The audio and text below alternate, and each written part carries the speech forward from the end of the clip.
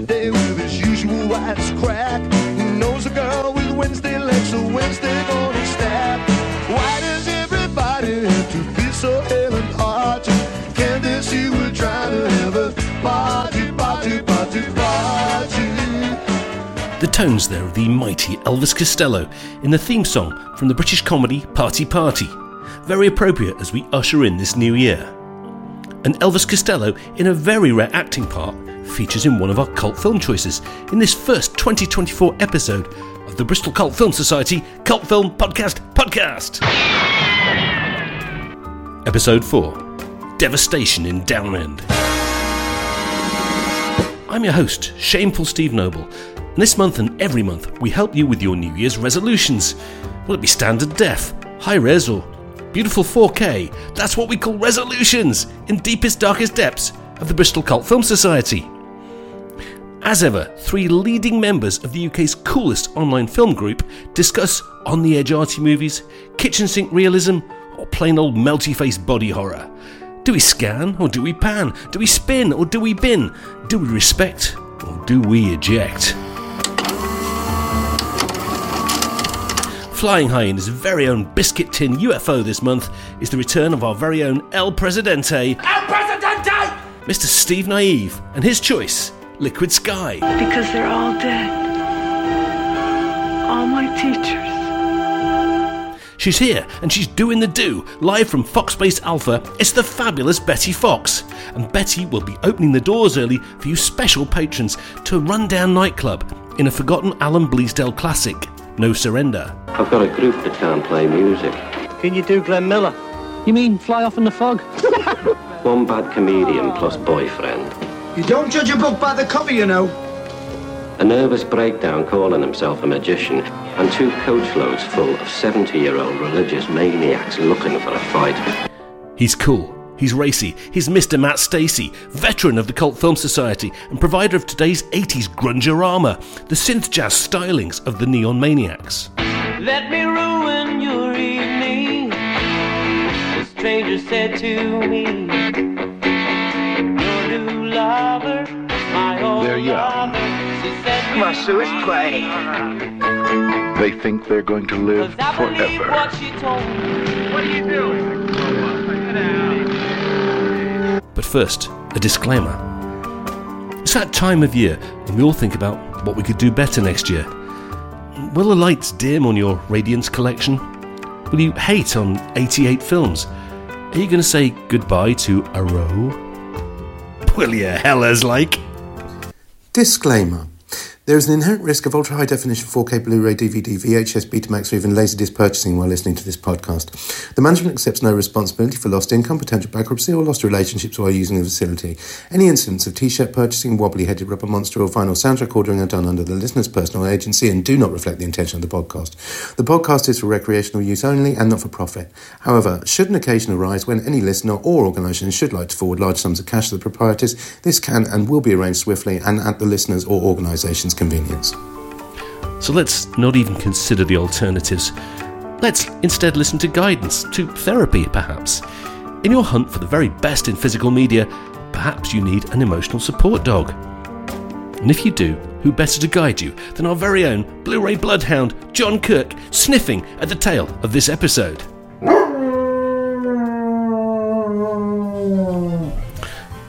Jules is on the telly. You've had far too much leftover turkey and schnapps. It's New Year's Eve, but how will you slide into 2024? Maybe by watching one of the 3 recommendations from these stiffest of our members. Can I say that? I'm Steve Naive, or just Steve if you like. I live in Bristol, which is why I guess started up the Bristol Cult Film Society. My favourite genre of films is not really a genre, although I'd argue it's a bit of a genre, but I don't think it's officially titled a genre, but it's weird films. I like weird films.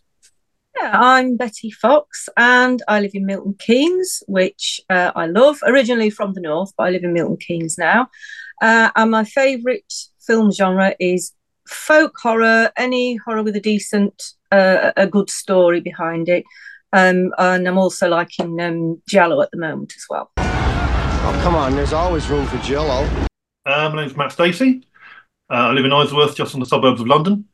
My favourite kind of genre is kind of like underground art movies, like John Waters, for example.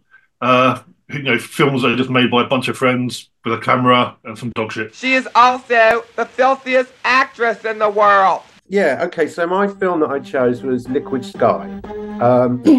Probably the reason I chose it is because it's definitely up there in the weird genre as one of my favourite films, I think. You wanted to know who and what I am? I'm a killer.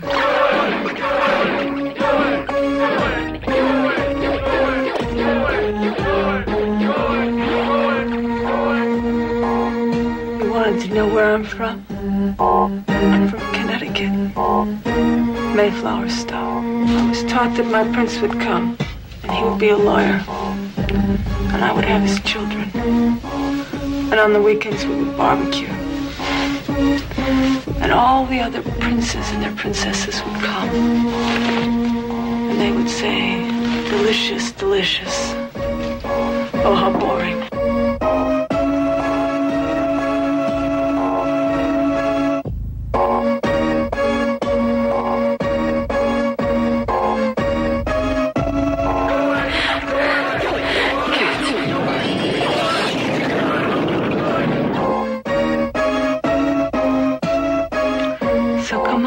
Next? Who wants to teach me?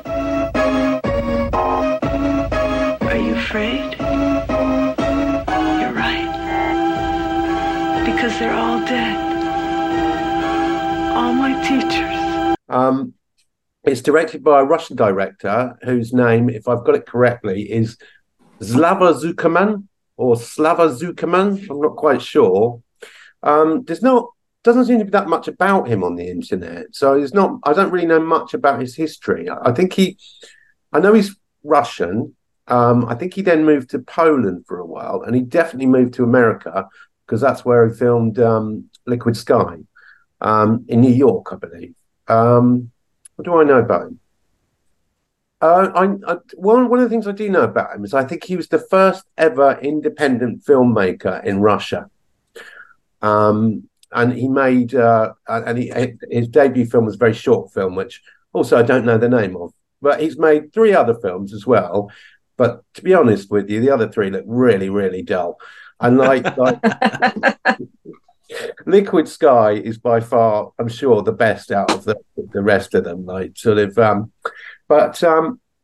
Yeah. So all right, okay. So what's Liquid Sky about? Now, I had to write this down because it doesn't really trip off the tongue. Liquid Sky is about tiny, junky aliens who come down to Earth in a flying saucer the size of a dinner plate in order to suck the chemical excreted in the human brain during orgasm, as it makes an excellent heroin substitute. They discover an excellent resource of the chemical in the shape of hedonistic, sex-crazed new romantics from the fashion world. So I think for me, that's just about where you start with Liquid Sky, isn't it? Any film that's got a plot that obtuse, I think, is all right by me, really. It's a kind of a fantasy, kaleidoscopic fashion mishmash with probably the worst musical soundtrack anyone's ever written for a film. The craziest plot. I really like the idea of tiny tiny aliens that live inside a dinner plate sized UFO and suck the chemical from Neuromantic's brains as a heroin substitute. I think the plot pretty much sums it up, and I don't really know how else to describe it. It's just crazy, really. When did you first see it, Steve? Well, it was one of the films that I think first sort of started my interest in sort of looking a bit deeper into film. Somebody, I'd never heard of it before, but somebody bought me a book called Slime Time, a guide to easy mindless movies, I think it was called. And I think it was listed in there. And in the old days, you couldn't get a very good copy of it. There were some really ropey looking sort of VHS transfers that you could get hold of. So that was when I first saw it, and I'm talking that was probably about 25, 30 years ago or something, I think. And then I think it was a couple of years ago, Vinegar Syndrome met up with Zuckerman, and they got together and they you know, what do they call it? Like they rescanned it and like sort of, restored it. And now it's the most incredibly stunningly beautiful film. To visually, it's really, really stunning. It's quite amazing actually that it was filmed on 35 mil, which is a bit of a surprise. And it was on a very low budget at the time of $500,000. I think it took them to make it. God knows where he's planning on showing a 35 mil film like that, and to what audience, I really don't know. But Vinegar Syndrome have done an amazing job in restoring it, and it just looks beautiful now, I think. So was that the print that was on YouTube, Steve? Because I was going to ask you a question about the print on YouTube. It seems to cut away. It talks a lot about climaxes and sex, but every time somebody's about to do something, it goes off. Then the squiggly tinfoil comes in. And I just wondered if it was missing anything. That sort of sound, and then that kind of... Every time somebody has an orgasm. Yeah, actually, you've got to watch the film about 4 or 5 times to get what that actually is. Because that's actually like, where it all goes blurry and kind of weirdly technicolor? That's actually alien's eye view. So that's what you're seeing through the alien's lens when everything goes all colour and technicolor like that.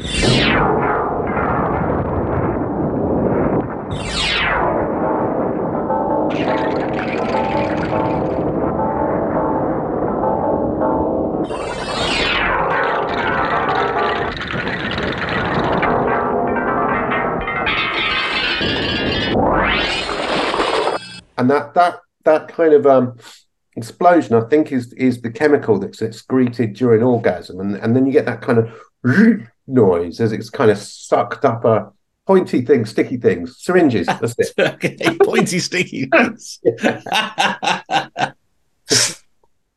Oh dear, brilliant, Steve. I thought it was very interesting.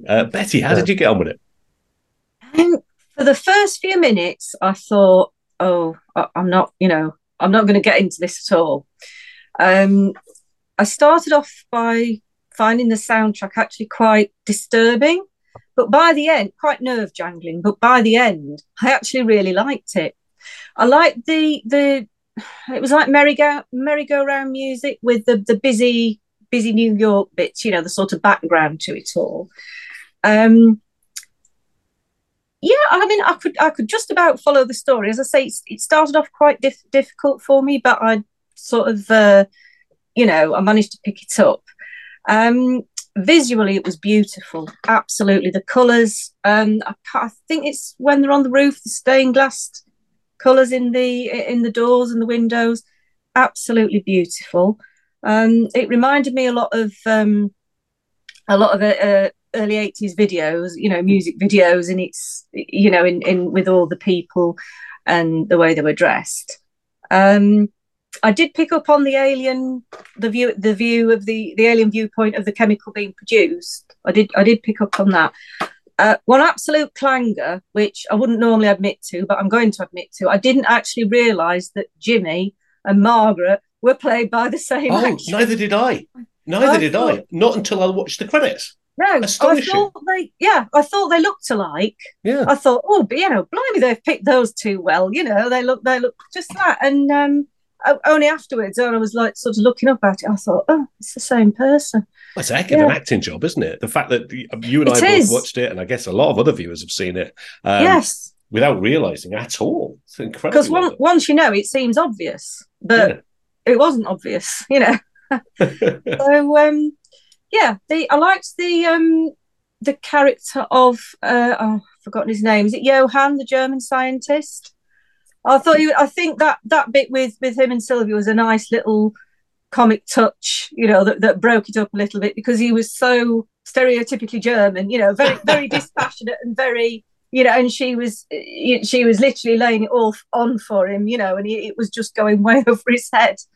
I as I say, at first I thought no, but then and you start to see Margaret's life, that she's being she escaped being moulded in was it Connecticut? Yeah, I can't remember where she came from. Yeah, and then she was moulded by Adrian, and then sort of moulded a little bit by her ex-tutor, and exploited a little bit, and it all made sense. This I mean, to use a cliche, sort of her journey from thinking she'd escaped to actually just being exploited in another way, and then finally her a sort of self-realization and taking control. So I did. In the end, after about the first half hour, I enjoyed it. Yeah. There's lots of beautiful graphics to be looking at, aren't there? And beautiful things. It's visually very, very. You're always keen to see what's happening in the next visual. Matthew, did you enjoy it? Yeah, I absolutely loved it. I thought it was absolutely amazing. I swore it was a film that I had seen before, but I'm not sure what I was thinking of, because it wasn't that. Well, hell, it was not that.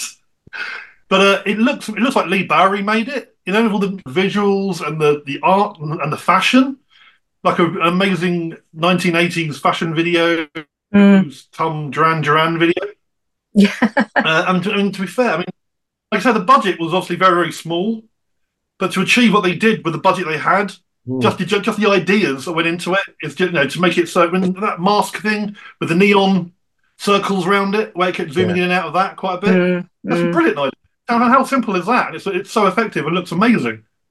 But I haven't thought of that. It's quite similar to Michel Gondry, the way that Gondry works with the work of cutouts and images like that. Yeah. But also, what you say about what's her name? Was it Anne Carlisle? Yeah, that's right. That opening scene when Jimmy's looking for drugs, that's brilliant. That's absolutely brilliant. The idea that it's the same person, the cutting is done so well that it just looks like two people literally walking out of set. It's done brilliantly. I mean, I kind of cheated after I kind of thought, yeah, they look kind of similar. I did quickly IMDb it on my phone and realised it was the same person. But I mean, she's how she didn't go on to do amazing things afterwards, I have no idea. Why is she not in everything? Her acting was brilliant.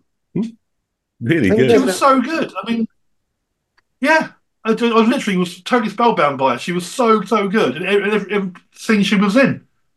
And the story is quite, it's quite a simple story. You can tell I say a simple story. It's it's about an alien with what it is. What I didn't get though, one point that kind of confused me was when they turn into the foil thing when they shrink. Yet the first two had shards in their heads. Yes. So what was that all about?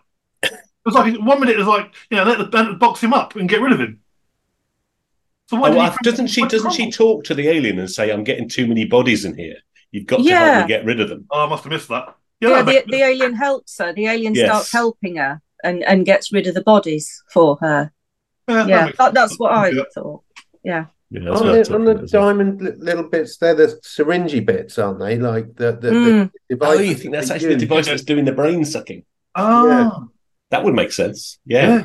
I thought that. But again, one of the things I love about this is like the pint in the pub after you see the movie, right? This is when we discuss it between us. Steve, I got to say, mate, you love a movie with a yellow colour filter, don't you? Because I was just thinking that we watched Junkie last time you were on the show. And which concludes with a beautiful yellow colour filter over New York. This starts with a beautiful colour filter over the Statue of Liberty. I mean, the one could follow straight into the other. They're very, very similar in visual sense. Obviously, very different after that. I thought it was the best flying saucer effects since Plan 9 from Outer Space. It was very funny. But I loved it because I love imagination in there. You were talking, Matthew, you're talking, Betty, about just the way it looked different and making the most of a small budget, which you do by pulling all this everybody you've ever met into it, saying, right, who looks different, who looks unusual, and how do I make use of that? So I thought that was fantastic. Reminding me a little bit of early Cronenberg, actually. Have you ever seen the original Crimes of the Future in stereo, which were on one of the box sets a few years ago? Very, very stagey dialogue, very, very slow-paced to some extent, and it was a little bit like that for me. I did think that everybody had amazing faces. They'd obviously was the fashion or modeling community or whatever, because they all looked absolutely stunning. I thought also, I mean, it's interesting to talk about the sexual politics of it. That we look at a queer couple now and think, okay, well, that's fair enough, that might go on, a bisexual woman, but actually we're talking 30, 40 years ago now. I mean, it's way ahead of its time in that respect, I'm guessing, you know.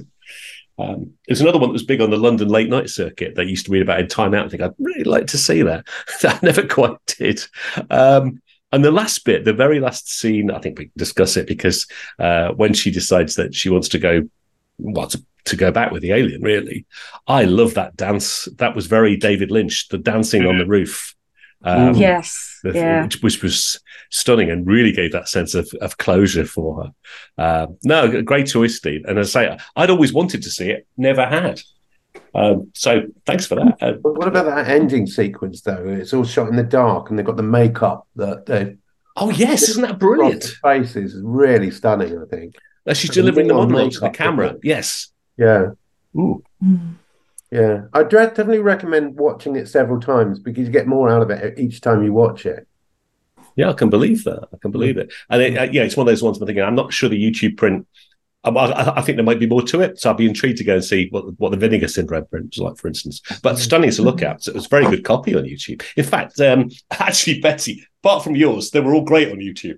I do apologise. That was terrible. I don't know if you can get it on Amazon Prime or somewhere like that. I wasn't sure, but it was a terrible print. Yeah, that was mean. That was mean of me. But it's not a bad way to segue into your movie. It was. Yeah. It was New Year's Eve. What's the score with you? I'm the new manager. That good enough for you? No, not yet. The evening started badly. Get in here. This is number 26. Yeah, 26 Attlee Heights.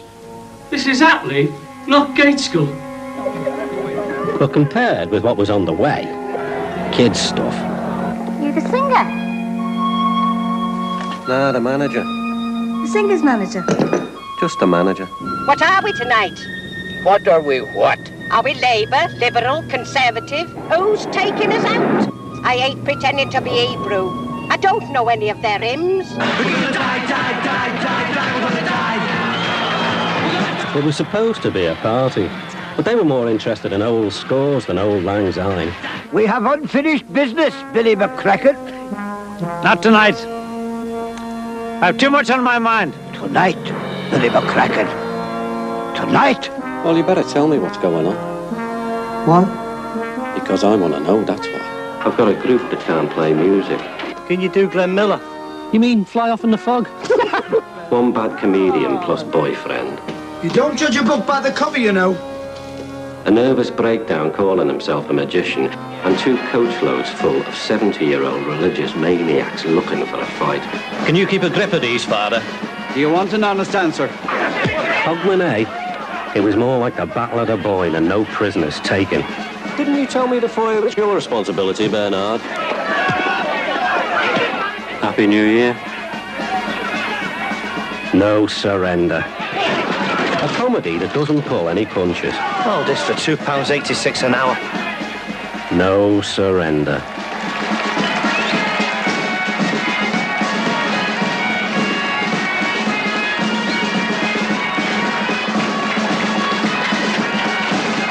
Betty, tell us more about No Surrender. I was really pleasantly surprised by this, by the way, because I did see it on release. I haven't seen it since, so tell us more about it. Ah, right. Well, it was a lousy print, but the good thing is it's not meant to be a particularly visual film like Liquid Sky.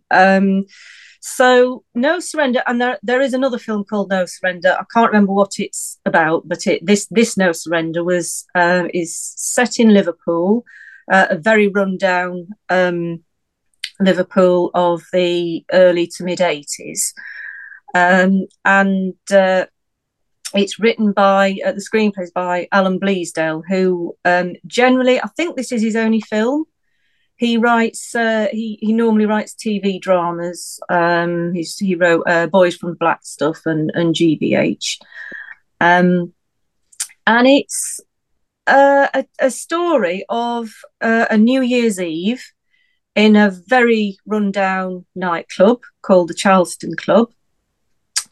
And we have, we're introduced to a character called Mike, who's just come to manage the club, a new manager. And first of all, he can't get in the club because the doorman won't let him in.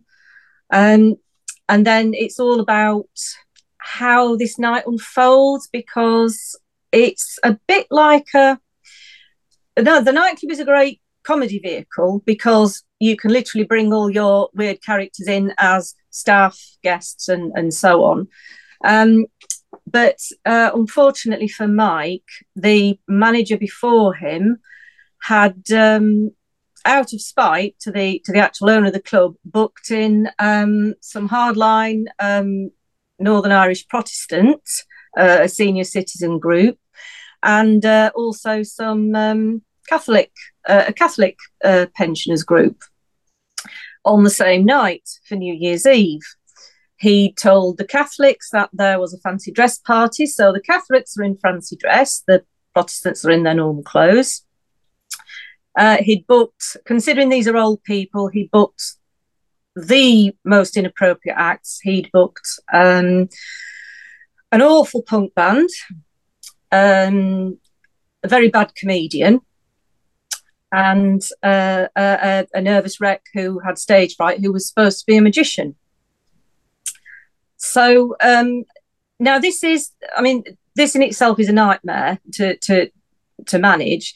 There's also a couple of subplots because right at the very beginning you meet a character who is he's the unofficial leader. The two groups have unofficial leaders. Billy is the unofficial leader of the Protestants. And an old friend of his who he hasn't seen for 40 years turns up, who's obviously been involved in some sort of terrorist activities, and asks for help. So because he has to go to this evening out and doesn't really know what to do, Billy actually takes him along to this nightclub. The other subplot being that about halfway through the night, Mike gets to realise what's really behind the nightclub, which is it's a money laundering machine for the boss of the nightclub, Mr. Ross. So, it's a very complicated plot. I know I've sort of gone on a bit there. You really have to watch it. What I liked about it was, as I said, it's not a visual film. The dialogue is absolutely fantastic. Just about every scene, you could just listen to it. It's so funny, the dialogue, because the people, it's Liverpoolian people have this reputation for being witty, and it is really, really witty all the way through. And also for cult film fans, it has got the best cast. It is wonderful. You've got Ray McAnally, you've got Michael Angelis, who's sadly no longer with us. I didn't realise that. We've got Bernard Hill, all these great character actors, and probably most interesting for cult film fans, Michael Ripper, who has been in countless Hammer horror films in the 50s and 60s. He's got a very good supporting role to the leader of the Catholics, Paddy Burke, who and he's a little Weasley man. He thinks he's Paddy's right-hand man, but he's a bit of a creep, and not really a very likable person at all. Does Michael Ripper ever age? He looks identical. He looks exactly the same, doesn't he? This was one of his last films, and he looks like exactly the same. As he did in the 50s, yeah. So, and it's such, compared with Vanilla Sky and the other film, sorry, Vanilla Sky, Liquid Sky. Sorry. There are themes running through it. So there's themes of violence. There's the fisticuffs violence between the Catholics and the Protestants, but then underlying it, in behind the scenes, there's the really threatening, frightening violence of Mr. Ross, the nightclub owner, who never raises his voice, smiles a lot, never throws a punch, perfectly pleasant, but boy, is he frightening, you know. And also, I think there's a big theme of self-awareness running through it, because Billy, the Protestant leader, has all his fight has left him. He still has his own, his very strong, committed beliefs, but he doesn't want to fight anymore. He's done with it. Whereas Paddy Burke on the Catholic side has a complete lack of self-awareness, still thinks he's 25 and wants to punch up with everybody. So, so it's there. Yeah, I mean, you can look through. There's so many people. There's Mike, Mr. Ross, and Billy, who have self-awareness. There's Paddy and Norman, the old friend, Billy's old friend, and Bernard, as Bernard Hill's character is called, who have no self-awareness at all, and don't realise what their situation is and what they are and what they can achieve. So, and it's all, I can't really, it all turns up, it all ends in a massive fight in the nightclub. And it's how does Mike deal with that? How does he get out of it alive? How does it all end? And does anybody learn anything? Billy learns something. I don't want to spoil the end, but I think the ending is absolutely beautiful. Absolutely beautiful. When you hear Billy at the beginning and when you hear Billy at the end, it's beautiful. Yeah. Oh, you said that is a really nice character. Brilliant. Yeah. Matthew, how did you get on with it? I really, really liked it. And again, it's a film I hadn't seen before, but I recognised the poster as one of those ones that I'd seen the videos when I was a kid. And when I love Adam Dinsdale stuff anyway. I mean, Boys from the Black stuff, like say GBH and all the other stuff he's done. Yeah. And he had a real kind of got the impression that it probably might have been written for TV originally.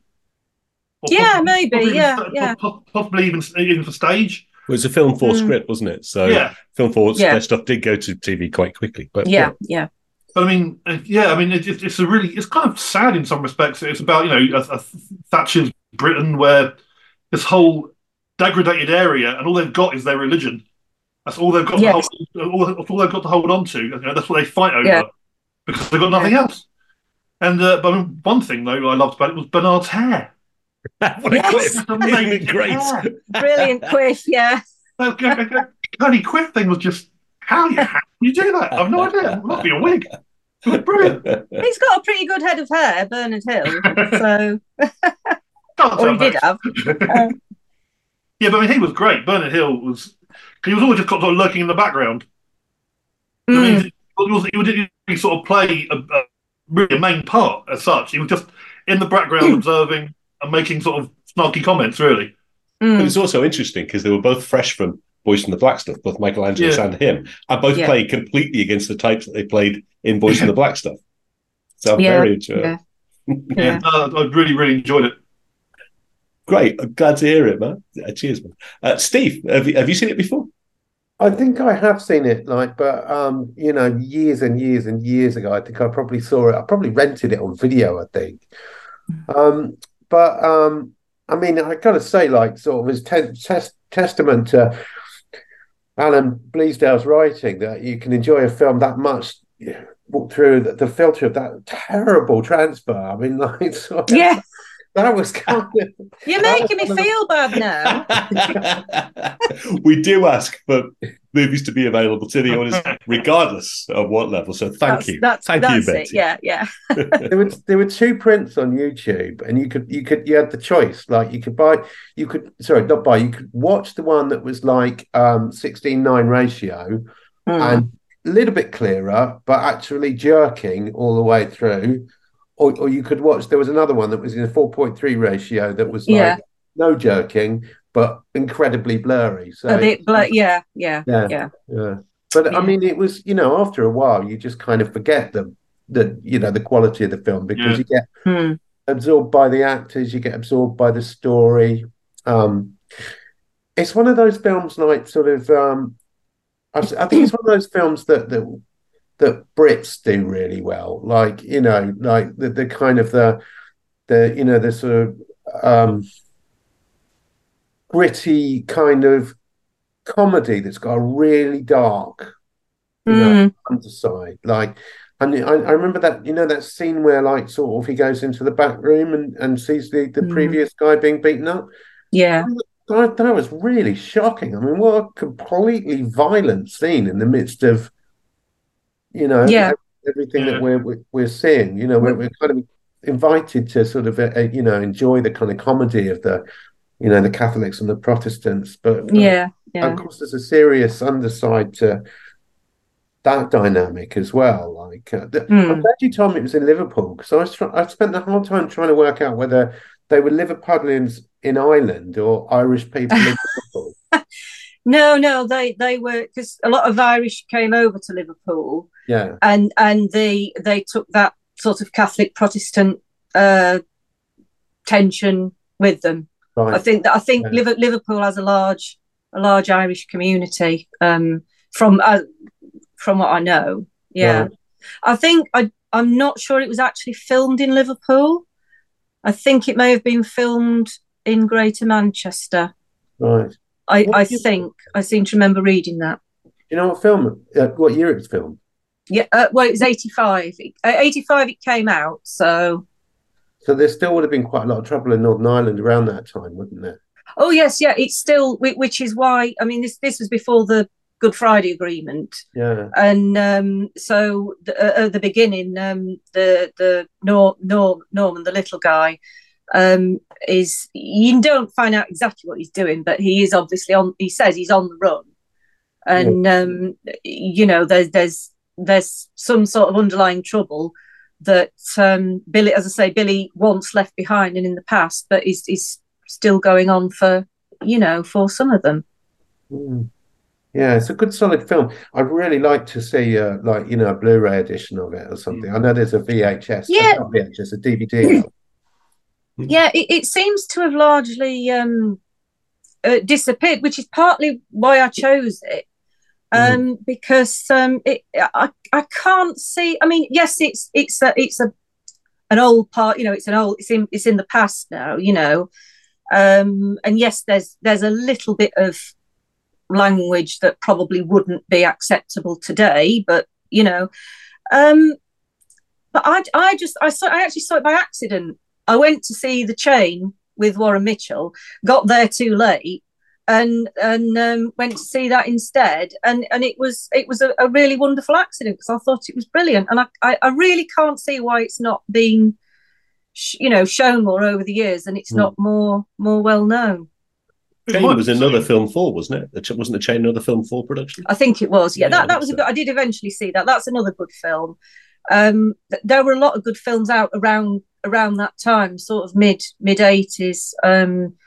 Letter to Brezhnev, Brazil, all really good films that came out sort of around that time. Yeah, Matthew, you said something.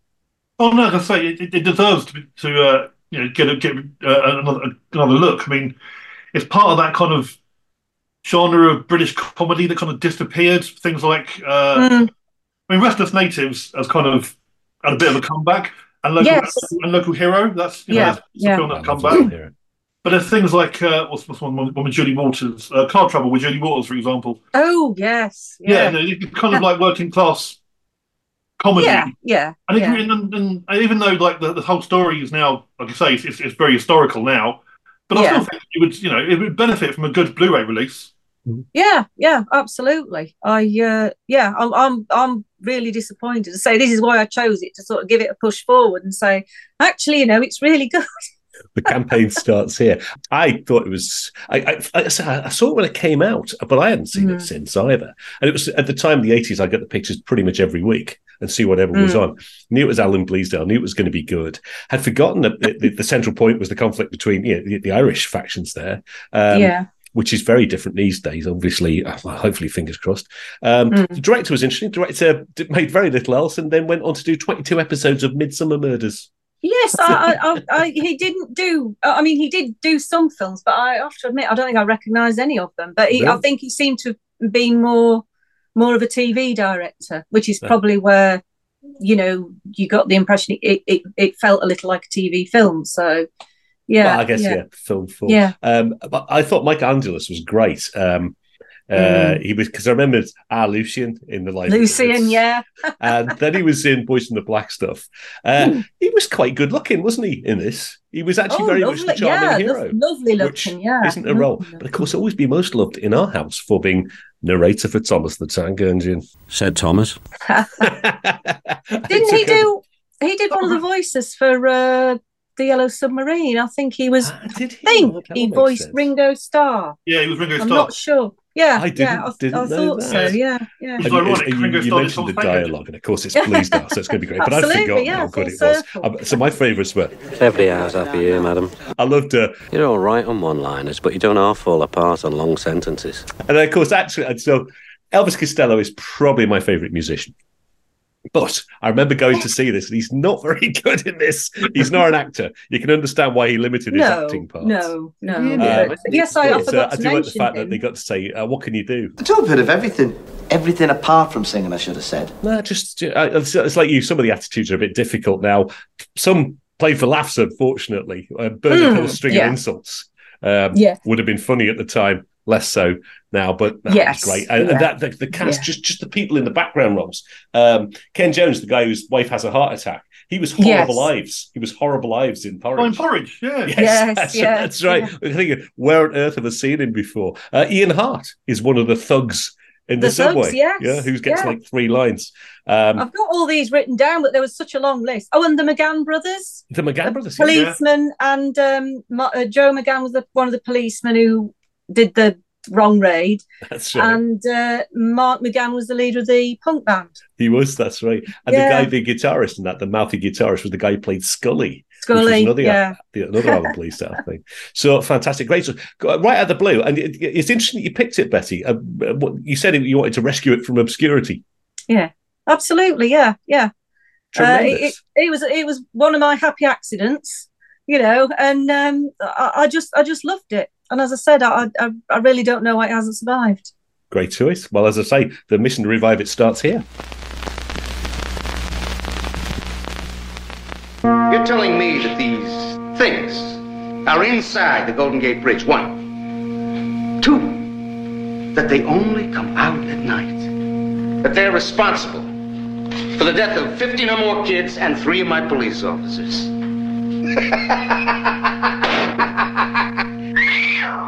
Let me ruin your evening, the stranger said to me.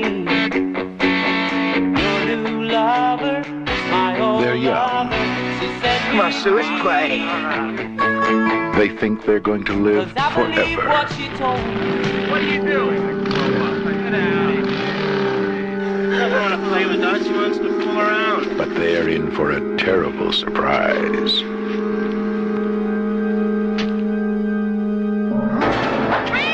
Now, there are 12 new reasons Over here! to be afraid of the dark. They're after me. And every one of them is a killer. Introducing, in diabolical order, Axe, Hangman, Doc, Biker, Slash, Juice, Samurai, Mohawk, Archer, Soldier. These are the Neon Maniacs. They live so others may die.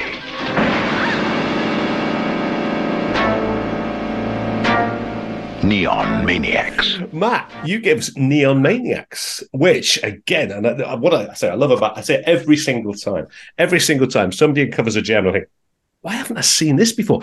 Even the title of this was amazing. I love the cod poetry that it started with. When the world is ruled by violence and the soul of mankind fades, the children's path shall be darkened by the shadows of the neon maniacs. Matt, tell us more about it. It's a film that I picked up. I first saw it in 1990 when I was about 12, which, to be fair, I probably shouldn't have been watching it. It was kind of one of the things I sort of stuck in my dad's hand, and he just got it for me from the video store without even taking a look. But yeah, it's really such an odd film. It's not like a typical slasher film, or it's got a real 80s feel to it. I mean, it's about a bunch of demons who live under the Golden Gate Bridge, who come out at night to kill teenagers, and for some bizarre reason, they get fixated on one woman who got away, and they just kill everybody who gets in their way trying to get to her. And then it comes to a big finale at the end in the high school. But it's basically the Village People. It's the Village People as demons, is what it is. I mean, that's what I love about the film so much, is it has a real 80s feel to it, in that kind of like, and then back in the 80s, you had things like the Garbage Pail Kids, you was a gang of kids, you had the Care Bears, a gang of Care Bears, you had Teenage Mutant Ninja Turtles, and now you've got a gang of demons killing people for reasons we don't know at all. And it's just, I gush over it because I love it so much, because it's such a great film. But it's got so many flaws. There's a lot of flaws in it. The music is just one of the biggest. I mean, it's a horror film, and it starts out with cool synth jazz as a soundtrack. It's like, well, who chose that? Who thought that was a good idea? And another thing is like when the guy's putting stuff into the fridge. Did you notice that? He's filling the fridge with the shopping, and it's all triangles in paper. So unless he's like got loads of cheese or individual slices of a pizza, what the hell is he putting in there? And the fact that you can get a whole crate of beer for $5. Even in 1986. What are you buying? Champagne? Yeah. Oh, but yeah, I mean, but I love all the fact that each individual demon is so very unique and completely different. You've got the biker, you've got the archer, you've got Juice, who is my personal favourite, who you can do the electricity but looks like a complete gimp. You've got what's the other guy? You've got this half weird ape creature, who I don't know if anyone noticed changes halfway through the film. You see him right at the beginning, and then he pops up in the middle in the swimming pool scene, and then you see him at the end, and his complete makeup changes completely. In the middle bit is completely different to the beginning and the end. Because apparently the film basically shut down after 3 weeks. But it ran for 3 weeks, they shut it down because no one was getting paid. Apparently the cameramen took all the equipment and refused to hand it over until they got paid. And by the time they got it back again, 3 months later, half the people who played the Neon Maniacs didn't want to come back, probably because they probably might not be paid. So yeah, the special effects guys basically had to redo all the makeup really quickly. So some of it looks a bit weird and a bit off-putting. But the thing I really do like about it, though, is the fact you get to see them really clearly. Do you know what I mean? I mean, so many films like Nightmare on Elm Street, for example, where Freddy's in the background, he's in the darkness. You get really good close-ups of these guys, and some of the makeup is it's amazing makeup. And the samurai guy, he looks, the rotten face, he's great. The biker looks great. Oh yeah, and the music, like I said, I talked about saying about the jazz bit at the beginning, but when you get to the Battle of the Bands at the end, and the two bands, the Outlaws, who are basically a crap Cars cover band. Let me ruin your evening, the stranger said to me. And then you got the Motley Crue style band, the guy with a whip wearing leather. All the kids who act so tough, making as if their hearts are made of stone.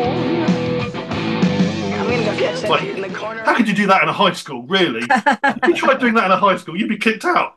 Oh, but yeah, I might be looking through it through rose-tinted glasses because I saw it so young. But it's a film that I think needs to be reevaluated. People need to see it, and no one seems to have heard of it. It needs to be evaluated, let alone reevaluated. Yeah, evaluated, full stop. But I mean, I saw I saw one guy online on YouTube who done a little video about things he did. He basically was slagging it off, and I was tempted to say you're a dick, but I didn't.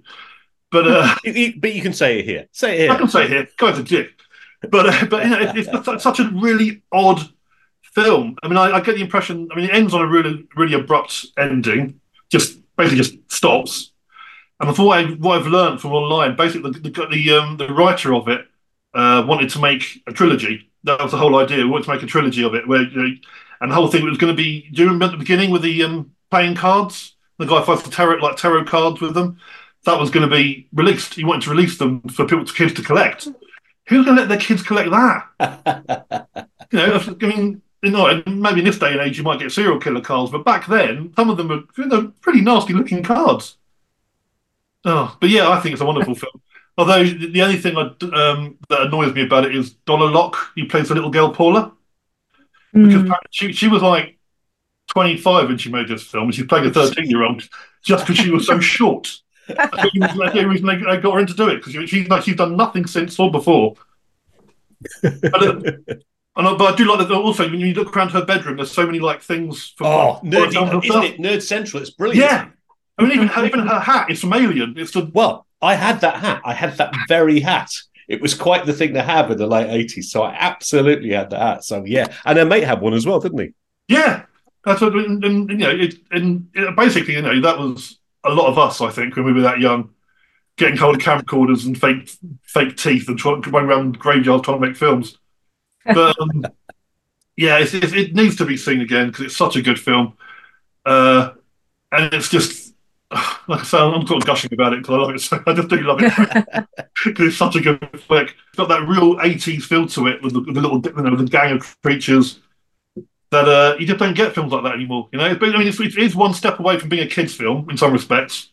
I think if you took out some of these more kind of nasty deaths, it could be like Monster Squad. Because it's so no one swears in it in the whole film. There's no swearing in it, from what I remember, in the whole film. Yeah. I was thinking they seem to go for that crossover audience because in the States you can see a horror film with an adult. Yeah, PG-13, in the UK, so maybe they would go for both audiences. Absolutely right. But I don't think anyone went and saw this at all. It completely just totally disappeared. Steve, you probably got the VHS of this with an inch thick caking of dust on top of it, I'd imagine. Are you familiar with it, or was this the first time for you? What? No, I'd never even heard of it until Matt said he was like we were going to watch it. Like I don't think you even believed that I think you thought I was lying when I said I'd never heard of it, didn't you? Oh, come on, Steve, it's you, man. I thought you'd better have seen it. No, it's not one I haven't seen. It was an interesting film. I've never seen a film without a plot before. I mean, literally, even some of the worst plots, there's some kind of plot. But Neon Maniacs is just like these maniacs hunting down students. That's it. It's never like. What do you need? It's not explained though, is it? That like where they're from or why they're there. There are some notes on IMDb about it, about where they were supposed to be coming from, which was aliens from another dimension that just happened to transport into the back of a cargo truck. And I think, Matt, if they were going for the trilogy, that probably would have been explained. But no, you're absolutely right. As it is, they're just there to kill people. Yeah. Yeah. Yeah, there's no kind of like, ancient, haunted kind of, I don't know, Indian burial ground type stuff. They just happen to be there and they just happen to hate students. Yeah. What else? I wrote some stuff about it. Like, was his name? Director's name was Joseph Mangine. Yeah. Mangione. Yeah. Yeah. Mangini. Yeah. As in, that's like a type of personal grooming, if you ask me.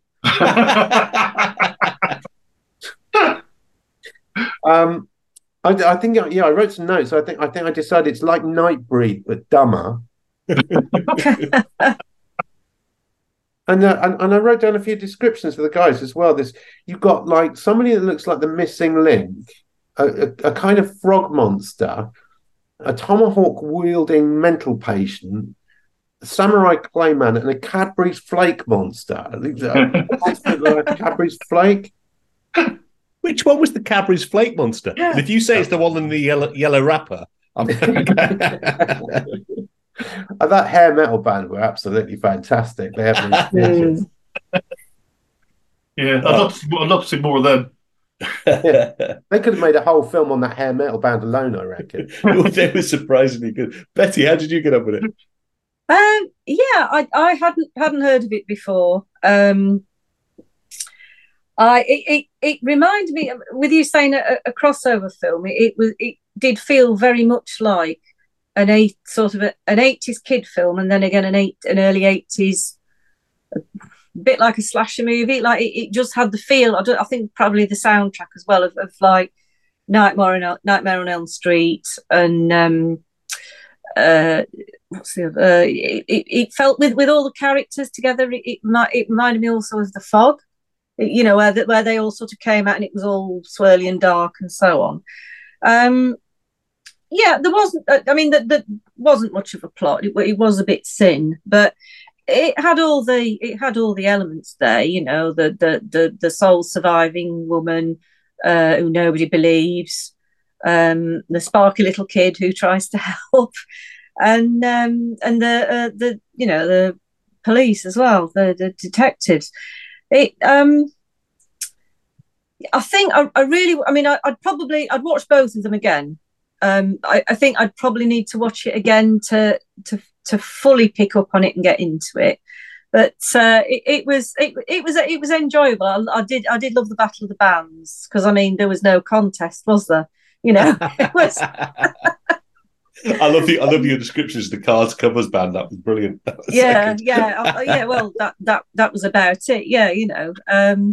And also what I really loved was the fact that these things were so, cruel and without pity and all this. They kill people without any sort of remorse, and all you needed was water. It's like the old Daleks, that yes, they were awful, they were cruel, they were all powerful, but they couldn't go upstairs, the old Daleks. So now you've got, all you need for these is a drop of water and they're gone. Let's face it, you just gob on them, right? It was a lot of fun. Like I said, I didn't know much about it, went in totally blind. But I would watch it again. I think that would make a good one for our group viewing. That was, I think that was a good one. Yeah, I absolutely agree. It's funny. Again, Matthew, funny. The first thing that excited me was I love the art for it. The art on YouTube, which presumably is taken from TV, isn't that beautiful? Looks fantastic. And I did like. So the funny thing about it was, I'm watching it thinking, oh, they're like the Cenobites from Hellraiser. But actually, this was filmed before Hellraiser. And then you hear the DJ from, and the DJ was saying, oh, it's like The Fog. Actually, it's from before The Fog as well. They were kind of, it seems to be homaging things that were either, Battle of the Bands, Back to the Future was the year before, so that might have been on their brain from that. But I kept thinking of the homaging stuff, especially as you talked about the bedroom. That bedroom was great. Oh, sorry, the other thing is, I thought, well, she's like the Frog Brothers. Yeah, she's like the Frog Brothers from Lost Boys, which also was after this. So, for quite a small film. I don't think it was that influential, but it was great. And I did love things that came in. I thought the swimming pool scene with all the blood was very Argento, actually. Yeah. It seemed to me that every now and then they'd strike a particular almost they were trying to do. You talked about the short actress who played the teenager. The tall actress who played our lead, her name is, I've written it down wrong. Her name was Leilani, and I've written Satellite, which is obviously word corrected. But anyway, she's the same actress that's Sharon Stone's girlfriend in Basic Instinct. She didn't kind of really went on to do anything after everything. I mean, the guy who played the lead, Clyde Hayes, the only thing I can find out of interest of him, that he was in Friday the 13th, the final chapter. And years of soaps, did soaps as well. Oh, yeah, he did a bunch of soaps. But I mean, film-wise, nothing. Absolutely right. But the guy who, funny enough, there was a guy who was very successful on this film because it's got a very distinctive visual component to it. And I was thinking that particularly when she's rotating in the swimming pool and they spent ages just filming it and look gorgeous. And the whole film you start to realize is good. The guy who did that is a guy called Oliver Wood. Turns out he's a Brit. This was one of his earliest films. He went to make a lot of serious films, including Die Hard 2. He was the director of photography. He did Morbius. That was his last film because he sadly died earlier this year. And he did the Bourne films. He did all the cinematography for the Bourne films. Oh, wow. So this wasn't a bad little kickoff for that guy. Really enjoyed that. Well, I gather most of the people who worked on this film are now dead. Yes. Oh. Yeah. A lot of them, the writer, the director, some of the cast, all passed away. Well, the writer killed himself, didn't he? It's kind of a shame because now we'll never get never get a way of finding out any real background about what happened with the shutdown, the budgetary, and that kind of stuff because they're either dead or no one wants to talk about it. Although the same scriptwriter, Mark Carducci, did go on to write Pumpkinhead, which is another cult favourite, so one we love. It does have some of my favourite dialogue of any film. Don't run, use your squirt gun, which is, when you've got monsters with hooks chasing you, that's the first thing on your mind. I'll fire a water pistol at it. But I just thought it was great. I thought the Devin character, the dismissive cop, was born to be played by Dennis Franz. That was a Dennis Franz, miserable policeman role, I thought. But yeah, and the ending was interesting, wasn't it? It was a run out of money ending, but it's also not dissimilar to other movies like, and again, I go back to Cronenberg. Oh, crikey. Shivers. The ending of Shivers is very similar, except much more downbeat, obviously, because you see the infection spreading beyond the town. But yeah, just to say, oh goodness, I hope it carries on raining. Also, I just thought of another link here. The Joseph Mangione was actually, again, more famous as a director of photography than anything, and he did Squirm as well. Yeah, and Alligator. But Squirm's got a very similar ending. Yeah. But the rain stops in Squirm and all the worms go away, but they could come back at any time. Any final thoughts for our listening audience? Because you're all going to be celebrities now, So Steve's already experienced this. People stop me in the street and ask for my autograph and stuff. Oh. As ever, there are links to the 3 movies, Liquid Sky, No Surrender and Neon Maniacs, in the show notes on Facebook. Now it's that time. You want to press pause on 23 and fast forward into 24? Get your notebook and your credit card to hand in preparation for the upcoming new releases on Cult Blu-ray. He looks with derision at VistaVision. He's the Great White Hope for CinemaScope. He's the High Llama of Cinerama. It's Mr. John Tiberius Kirk, the Blu-ray Bloodhound.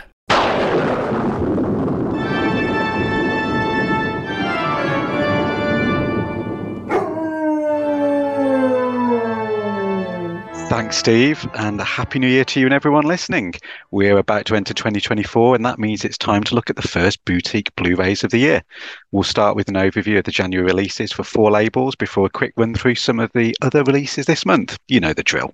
So let's dive in. First up this month are 2 releases from the BFI, both out on 22nd of January, and each featuring a limited edition booklet in their first print run. The release I'm most excited to, not just from the BFI, but I think for January, is the documentary Scala by Jane Giles and Ali Cattrall. Now, Steve, for a cult film fan like me who was born in the 80s, I look at the stories of the Scala with admiration and a little bit of envy. The Scala, for those who don't know, I mean, who doesn't know, was a cinema which was best known in the 1980s for its shock around the clock horror all-nighters. It showed the likes of The Living Dead at the Manchester Morgue and The Evil Dead, amongst many, many others.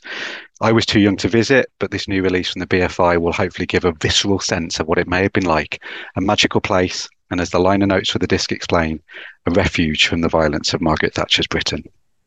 The documentary came out in 2023, and the disc packs in an audio commentary, 60 minutes of interviews, a 35-minute portrait of the cinema from 1990, short film seen at the Scala, and a look at 15 editions of the cinema's programme, which those programmes were so legendary, and much more.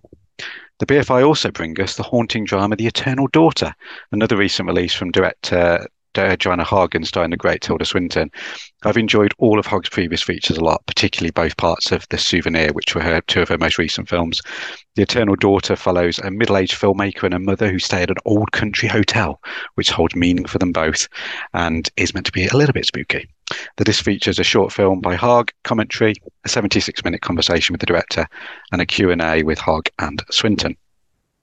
Next, we've got 88 films in their January slate, all out on the 29th of January. No Pete Walker box set yet, though. That's still 2 months away.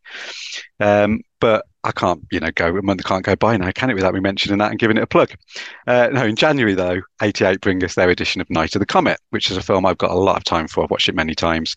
Hailing from the 1980s, an era which is packed with so many film gems, my favourite Ghostbusters among them, it's a great comedy horror, a throwback to 1950s sci-fi monster movies, and follows 2 valley girls left to battle zombies and menacing scientists. Now, it'll be really interesting to see what this release brings to the table, because so far all that's been announced is a trailer and a stills gallery, and it's already had a decent release in the UK from Arrow. Whether it'll live up to that, not sure, but still worth a look.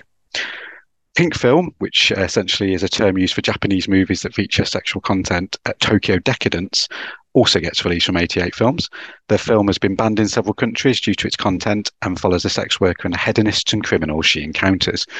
The disc features an audio commentary by Japanese film specialist Jasper Sharp and Tom Mes, a promotional featurette, trailers, and a booklet essay by critic Hayley Scanlon.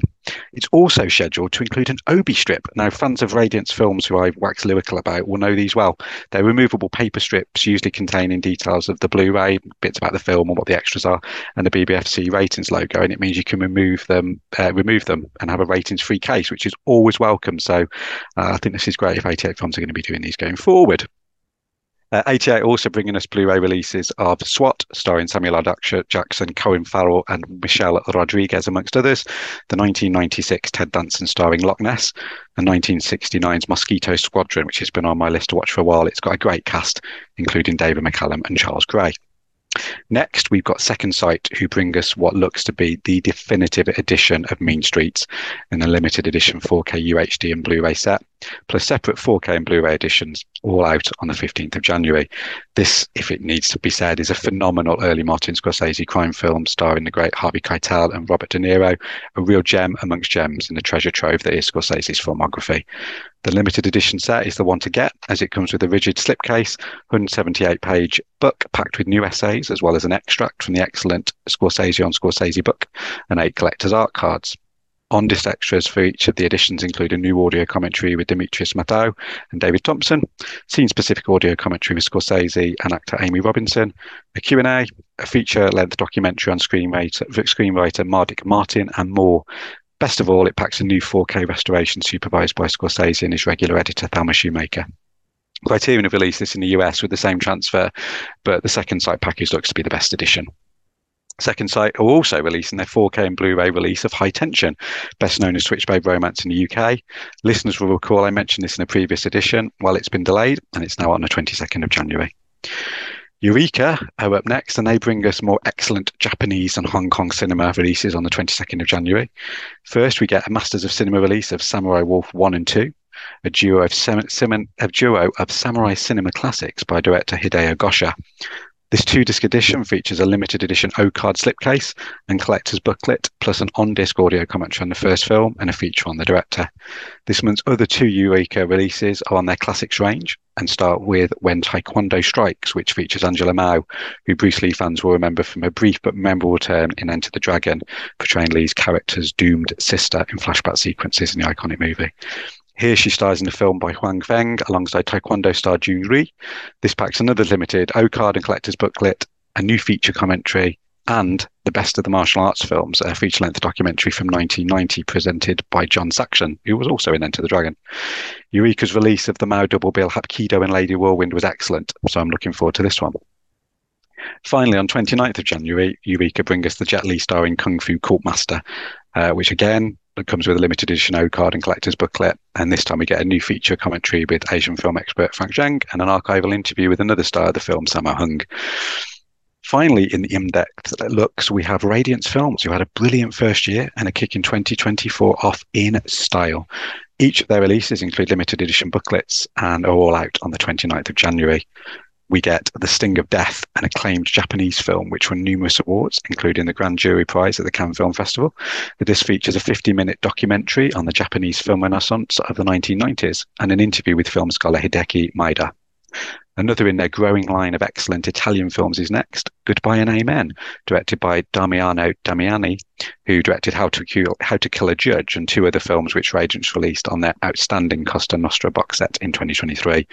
It's described as a gripping espionage thriller and features some memorable stars, including Tony Massanti, Claudia Cardinale, and John Steiner. The disc features a 2023 restoration from the original camera negative, an audio commentary by Eurocrime experts Nathaniel Thompson and Howard Berger, and interviews. Pitch Black neo-noir I, the Executioner gets a world Blu-ray premiere from Radiance. The Japanese film, directed by Tai Kaito, is described as a precursor to the Italian Giallo cycle.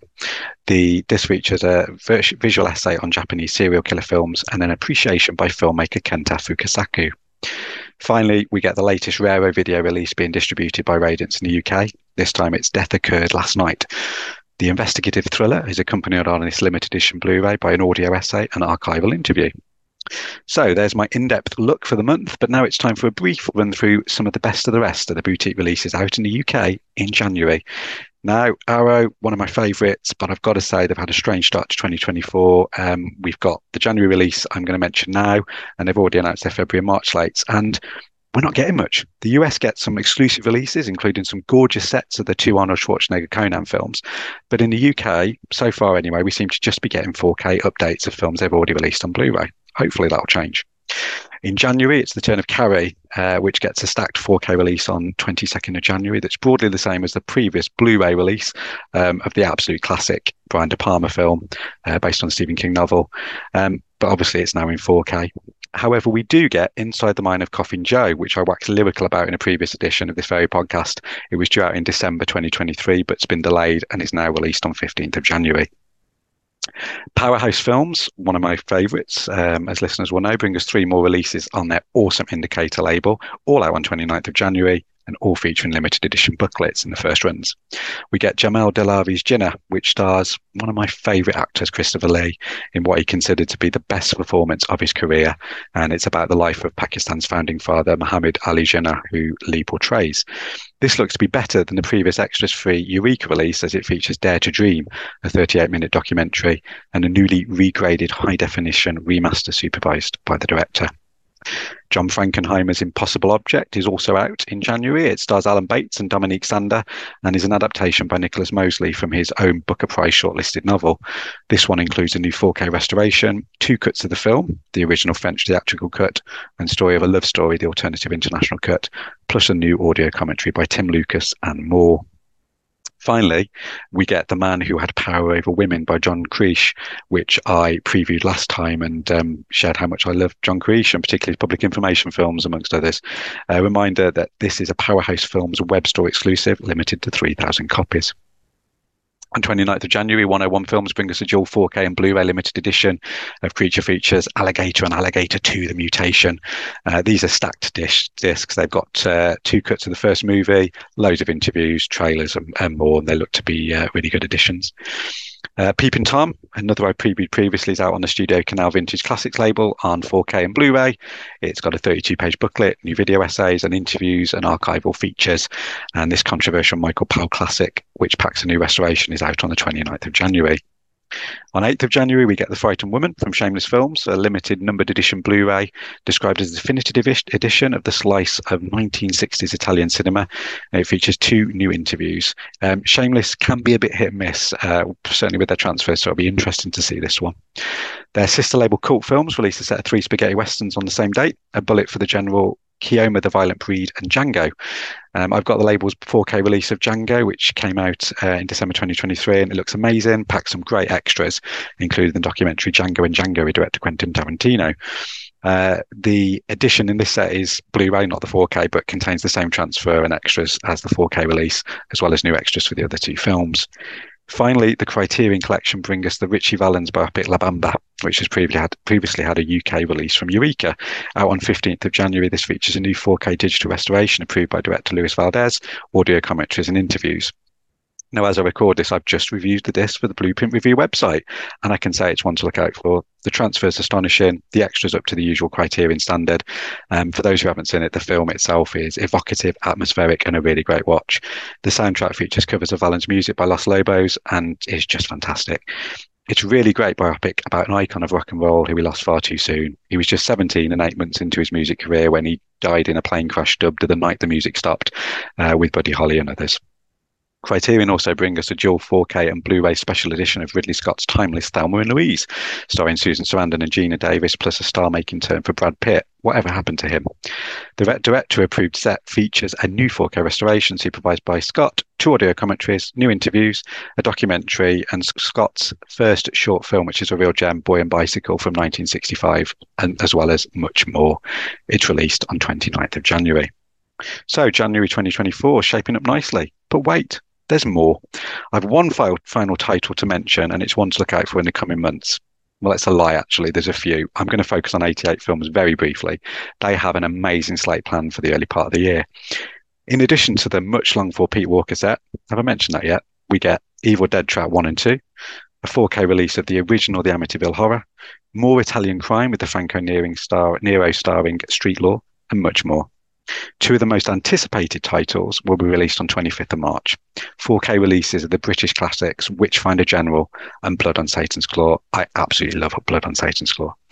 These feature brand new 4K remasters and loads of extras, and I really look forward to sharing more in a future edition and seeing how they compare to previous releases of both films that both have had some decent disc, and Blood on Satan's Claw's already had a 4K release in the UK. So there we have it. Loads to look forward to. Thanks again for having me, Steve. It's been a pleasure. Thanks, John. Now, interesting you should mention Alligator, because Alligator came up earlier. Neon Maniacs was the choice of our friend Matthew Stacey. And Neon Maniacs was directed by the DOP for Alligator, a guy called Joseph Mangine. So, yes, so that's fascinating. I'm going to take you up on Obi strips, which I think complete pain in the arse. Well, what do you do with an Obi strip, right? What do you do with it? You open it with that looks nice, and then you tear apart the glue or you pull it off the package. Obi strip, pain in the arse. But John, could have gone a lot worse. The Pete Walker set, I don't want to challenge you on this again. All I was saying was, today's reviews could have been a frightmare. Luckily, it didn't all get to shit. So, and let's look forward to your comeback, John. So, if this Pete Walker set isn't great, we're going to be disappointed, aren't we? Can't come soon enough. Well, I hope you enjoyed that. And if your New Year's resolution is to take up that annual subscription with treasured films, well, me too. Before we go, I just want to recommend a couple of my favourite podcasts out there to listen to in the new year. Tim Worthington's Looks Unfamiliar interviews a fantastic range of guests about items of pop culture that only they seem to remember. From long-lost cult toys to once huge but now disappeared TV, every episode is unmissable. And my old mate Kev Sutherland produced a terrific series last year entitled Comic Cuts, the panel show, where luminaries including Brian Bolland, Adam Roach and Peter Hogan take a single panel of a comic and glean massive insights into the frame and the comic surrounding it. Looks Unfamiliar and Comic Cuts. Do check them out on your favourite podchucker. And that's it for this time. Let's all resolve to get together next month for 3 more explorations into desperation and degradation. Don't forget to join the Facebook group Bristol Cult Film Society for many more raunchy recommendations where this lot came from. Pod people this time... They're already here! Come! You're next! Pod people this time include Alicia Ann Archer with her glorious glissandos, St. Steve of Naive with Liquid Sky, Queen Betty Fox with No Surrender, and multitudinous Matt Stacey with the Neon Maniacs. John Kirk is the Blu-ray Bloodhound. The pod was written, produced and presented by me, Shameful Steve Noble, Shameful Steve on Twitter. And remember... Great party, isn't it?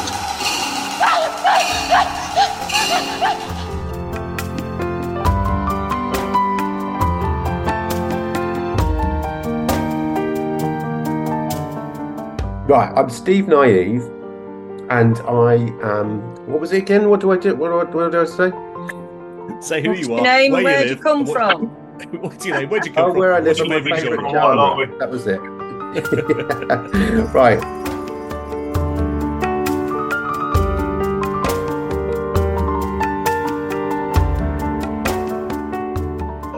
Yeah, can you hear my washing machine in the background? No. Right, okay. All adds to the ambience. It's production value.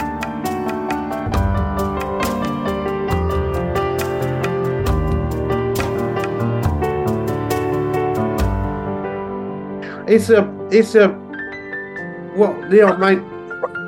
Sorry, that's my dog in the background. Like, contributing. Yeah, I think she's trying to make a comment on the film. Actually, like there's offering her a woof remarks there.